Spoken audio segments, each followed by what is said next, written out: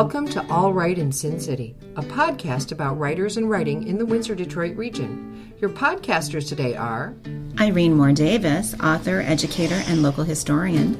Sarah Jarvis, former bookseller, publishing rep, and literary festival chair. and me, Kim Conklin, Windsor-based writer and filmmaker.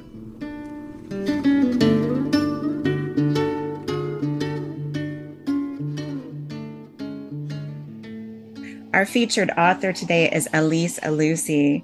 Alise Alousi's writing has appeared in numerous journals and anthologies, including Threefold Press, Mom Egg Review, the Detroit Free Press, Inclined to Speak, an anthology of contemporary Arab American poetry, and We Call to the Eye and the Night, love poems by writers of Arab descent. She is a 2019 Kresge Literary Arts Fellow and has received awards and fellowships from the Knight Foundation, Mesa Refuge, Martha's Vineyard Institute of Creative Writing, and others. She has worked at Inside Out Literary Arts in Detroit for 2 decades. She serves the Room Project, a workspace for women and non-binary writers in Detroit, and she currently teaches poetry to teens at the Arab American National Museum as well. Her latest poetry collection, published by Wayne State University Press in August of 2023, is What to Count. Welcome, Alise Alousi.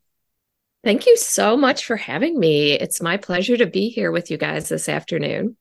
It is our pleasure to be here with you. When and how did you first fall in love with writing? I would say I first fell in love with writing in high school. I had kind of dabbled in it prior to that, but really kind of found my voice and found my connection to writing when I was probably a junior in high school. And I had a mythology class, and we were invited to write kind of our own myths and create our own mythological spaces. And I just really loved that opportunity and had a teacher who told me, you know what, you've got some talent and you should submit your work and you should enter some contests. So sometimes, that really special English language arts teacher comes into your life and kind of points you in a certain direction. And I would say that definitely happened for me. You've devoted a great deal of your career to helping other people fall in love with writing and stay in love with writing. Can you tell us about the work you do in the community to support other writers? And how have those experiences affected your writing, do you think? Wow, beautiful question. I have worked for a number of years at Inside Out Literary Arts. I've spent pretty much my whole career working at nonprofit organizations in Detroit. And it took a while for me to learn about Inside Out, but when I did, I just thought that's the place for me because it allows me to work with young people, but also do it in a way that really aligns with my passion for writing.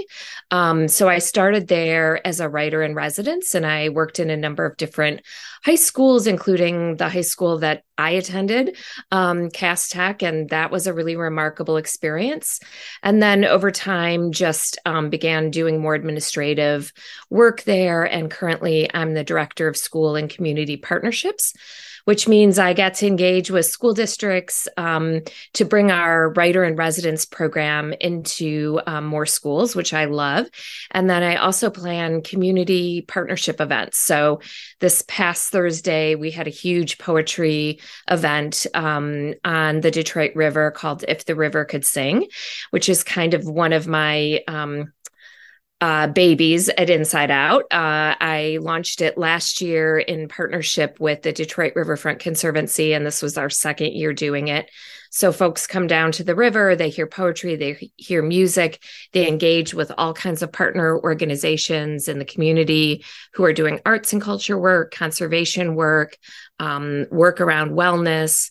So it was a beautiful event. And I would say in terms of how my writing has kind of been impacted by the work that I do, I think it feeds me and nourishes me in sort of a different way, I would say. I love to work with young people. I love to come up with creative ways for people to engage with the written word.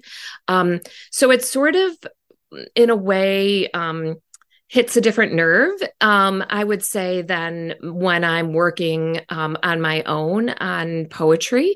The one piece where I would say things really kind of cross over is through the amazing poetry community we have in Detroit. So I work alongside amazing writers who are doing beautiful writing of their own, and also working in the community. And in particular through Rim Project, which sadly is closing in the month of November. That community has been just remarkable. So we've done workshops there and performances and given out fellowships to writers to work with mentors. So that's been really a tremendous experience, and one that I'm always going to value. So yeah, they cross over, but I would say my writing, like all of us, that's kind of the solitary thing that you do in a lot of ways. Obviously, we get feedback from each other, and I'm constantly reading the work of people that I know and being inspired by them in that way, for sure. But my work sort of just, feeds a different part of my brain, I would say. Well, to follow that up a little bit, writing is often a solitary kind of activity, but you're kind of the poster girl for writing and community engagement. So how do you balance all of this? We're curious. Do you tackle one project at a time, or can you work on your writing and your community program and, sort of juggle 3 or 4 projects at once? Yeah, that's such a great question. Well, this summer I did a lot of juggling because I was teaching at the Arab American Museum through a program that I'm really passionate about, a creative writing fellowship for teens. And so I did that in partnership with 2 other writers, which really allowed me to kind of step back in some ways from taking on the work of teaching every week.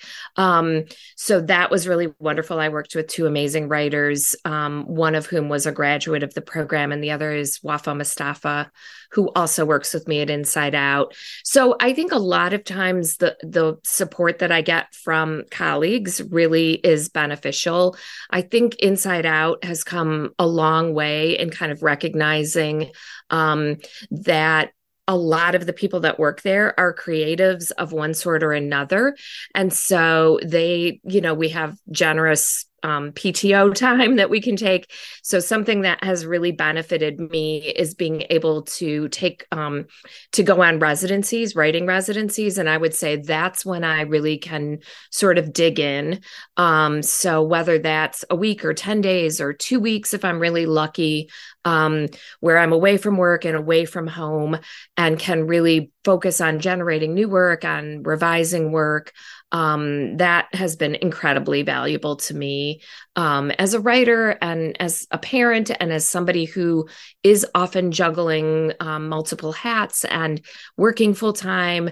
And also I would say the other thing is I never have pursued an MFA. And so the other value of being able to go to workshops across the country and attend residencies is that it kind of nourishes that side as well, of like how to dig deep into craft and some of those things. So that's been really great for me. But yeah, it's a juggling act. Like I would say all creatives, you have to make the space for it. For me, that space is often very, very early in the morning.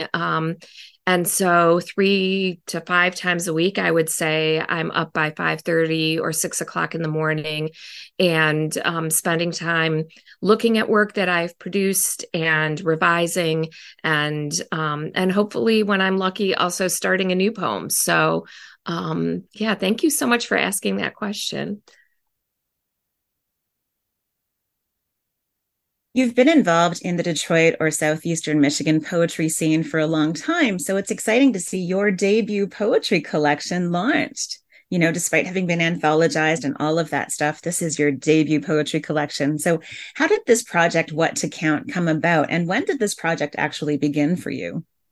Yeah, I mean, I like to say it was sort of a lifetime in the making. as I kind of alluded to before, there have definitely been periods in my life where work and family responsibilities, like all humans, but mostly like all women, has not stalled my writing, but put things on pause at times, or, just those day-to-day responsibilities sometimes get in the way.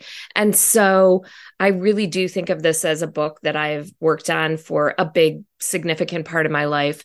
I would say in terms of the real work of it, it's probably been over the course of 3 years of putting the manuscript together. A lot of the work was written more recently, but there are for sure older poems in the book that felt really important to me. And so the book is divided into three sections, and they're not necessarily chronologically organized, but more thematically organized, I would say. But yeah, it's really exciting. And I think it really is true that just because you don't have a book published doesn't mean you won't someday have a book published. And so to anybody who's been kind of struggling with that process, I always say to people, stick with it. And same with applying for awards and applying for residencies. There are certainly things that I've applied for in the past multiple times before I got a yes. So, and I would say publishing a book is that same process. I had my manuscript done and sent it out to a number of things, and then sent it to Wayne State Press, and they picked it up. And I was tremendously excited about being a part of the Made in Michigan series. It's a series that I've followed for many years and know a lot of poets who are part of that series and really love it. So I'm really pleased to kind of come full circle with the book. You've addressed a lot of themes in this poetry collection: coming of age as an Iraqi American during the first Gulf War and its ongoing aftermath, coming to understand your identity, and themes of motherhood, daughterhood, living a creative life, and the importance of community. And all of this you've touched on in your personal life, but it comes out in your work too, right? So, who are you most hoping to reach with this collection? And what do you most hope that readers will take away? Yeah, what a wonderful question. I like to think that my poetry is accessible to a wide array of folks. I try to write for a general audience. I don't think I'm writing in such a way that people, people often say, "Oh, I don't understand poetry," or "Poetry isn't my cup of tea." I like to think that folks that would pick up my book would find something that they connect with, whether it is about being a daughter or being a mother or having multiple identities in your life, or reckoning with something like, how to keep track of all your passwords and why do they make sense, and what are the things we really want to think about and be inspired by. So I think I like to think of it as a book that most anybody could pick up and find a connection point to, for sure. And I really believe that about poetry in general. I think that it is such an accessible form for folks. And I think particularly contemporary poetry, I mean, definitely I love the classics and was raised on a lot of the classics, but I also believe that there is so much important and valuable work that's being done in contemporary poetics. And I think, whether folks are writing about race or, what's happening in our world culturally or politically, or like I said, just how relationships bend and shift over time, I think we all have things that we can learn through poetry. And I think I like to say a lot of times, and this is really something that I think everyone understands about poetry is that we think of it as a tool for celebrating weddings and for commemorating loss or tackling really difficult times as a culture. And I think a lot of people did turn to poetry during COVID in particular, which makes sense to me. We're all kind of looking for connection points and for ways that we can understand what's happening in the world. But I also think there's value in daily connection with poetry. And, I know lots of classroom teachers who start a lesson every day just by reading a poem out loud with their students. And it doesn't mean you have to spend a lot of time analyzing it, but just to kind of almost be in a meditative state and to allow your thoughts to really be focused on one topic and let them go where they may. I think there's just real value in that. I love that point of view that you see poetry as accessible. I think that that's an uncommon point of view, but I think it's something that is perhaps an unrealistic, perception on many people's parts, that it's, hard to understand and all that kind of thing. That's great. Wow. So there's also a very strong sense of place in this book, which is based both in Iraq and Michigan. For Michigan readers, they'll like seeing familiar things described in ways that feel kind of remarkable and new. What do you think the impact of living in this area has had on your writing and this collection in particular? How has it affected it? Yeah. Well, I grew up mostly in Detroit, and definitely I'm always inspired by what's happening in Detroit, especially in the creative community. And I would say definitely impacted by fellow writers. Way back to when I was in college at Wayne State, and through now with my work at Inside Out or Room Project, I would say the biggest impact that Detroit has had on me as a writer is just that incredible sense of community support. I'm sure it exists to some degree in other parts of the country, but for me, it feels really special and really unique.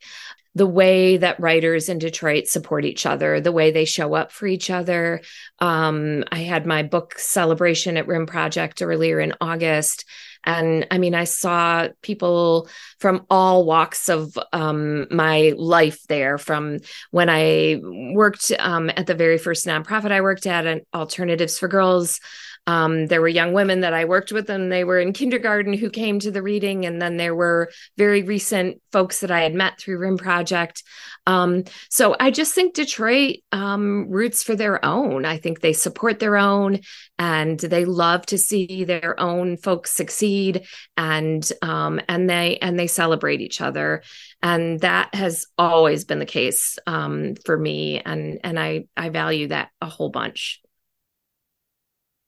That is the most beautiful description of the spirit of Detroit. That is just so wonderful. For all of us Detroit River Borderlands people, I know that means a lot to hear you describe it that way.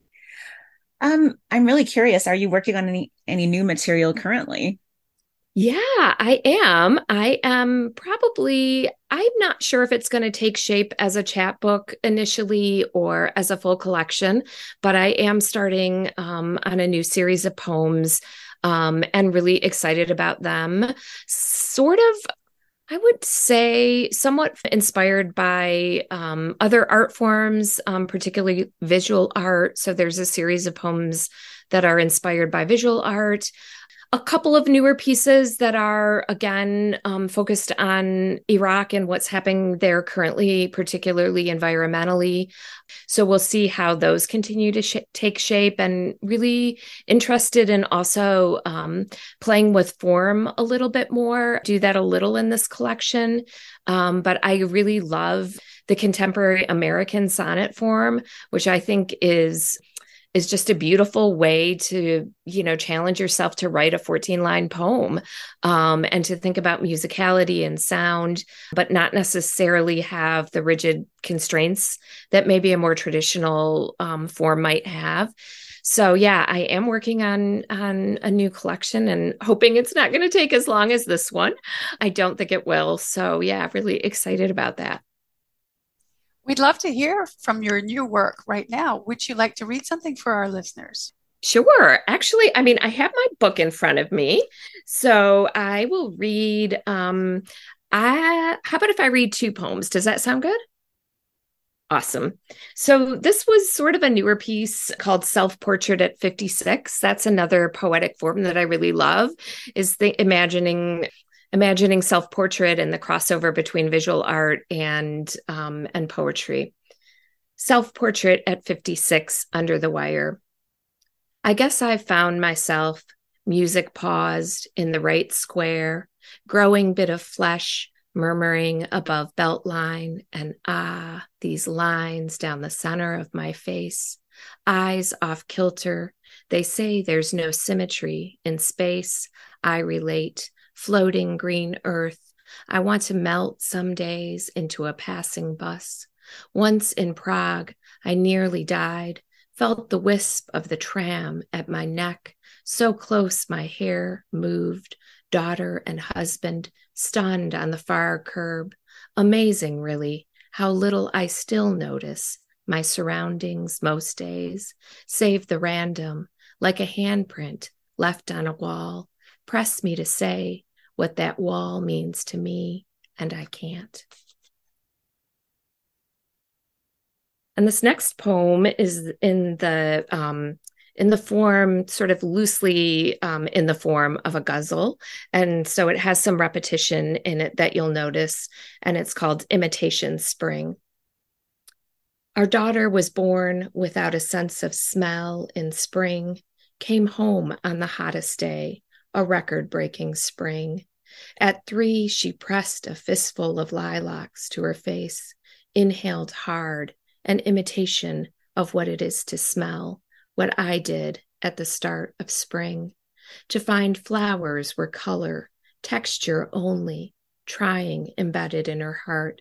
Like this virus, too, steals all sense, that sudden loss springing ahead of the other symptoms.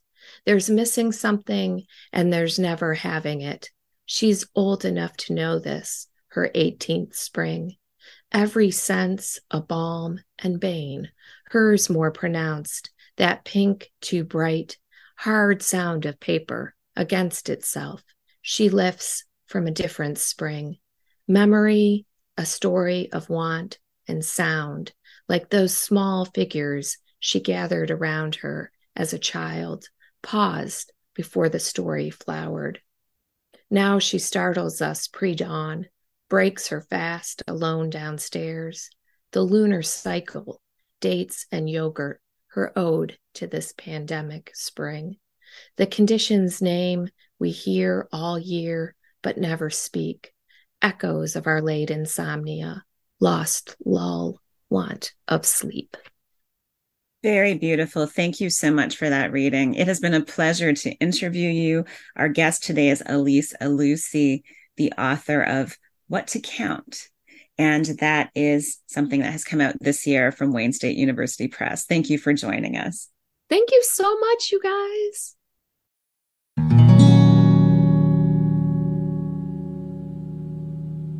The latest in our local authors mini-series is Erik ETomic Johnson, who is a local hip-hop lyricist, vocalist, and slam poet. From the Windsor-Essex County area, Erik has been writing and performing poetry for a number of years. He draws his poetic inspiration from his Afro-Indigenous culture and experiences as an artist of color and a physically disabled creator. His goal as an artist is to highlight the experiences of BIPOC through storytelling, a theme that is deeply ingrained in all of his poetic endeavors. This is a reading by Erik ETomic Johnson from my collection of poems titled Well Versed. Social Suicide.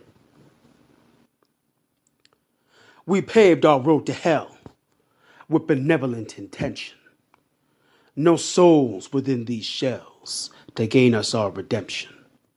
We're stained by the spell of pain and obsession. We failed when we fell, but gave in to acceptance. Fame paid the price that bought stock in our souls, claimed all the rights when we lost self-control, made ourselves a grave, yet we called it a home, waylaid by the lust once these thoughts took a hold. We settle for the rot that rusted our goals, soothing the lies in our guts in no rush to atone. Men built this world, but their own children kill it.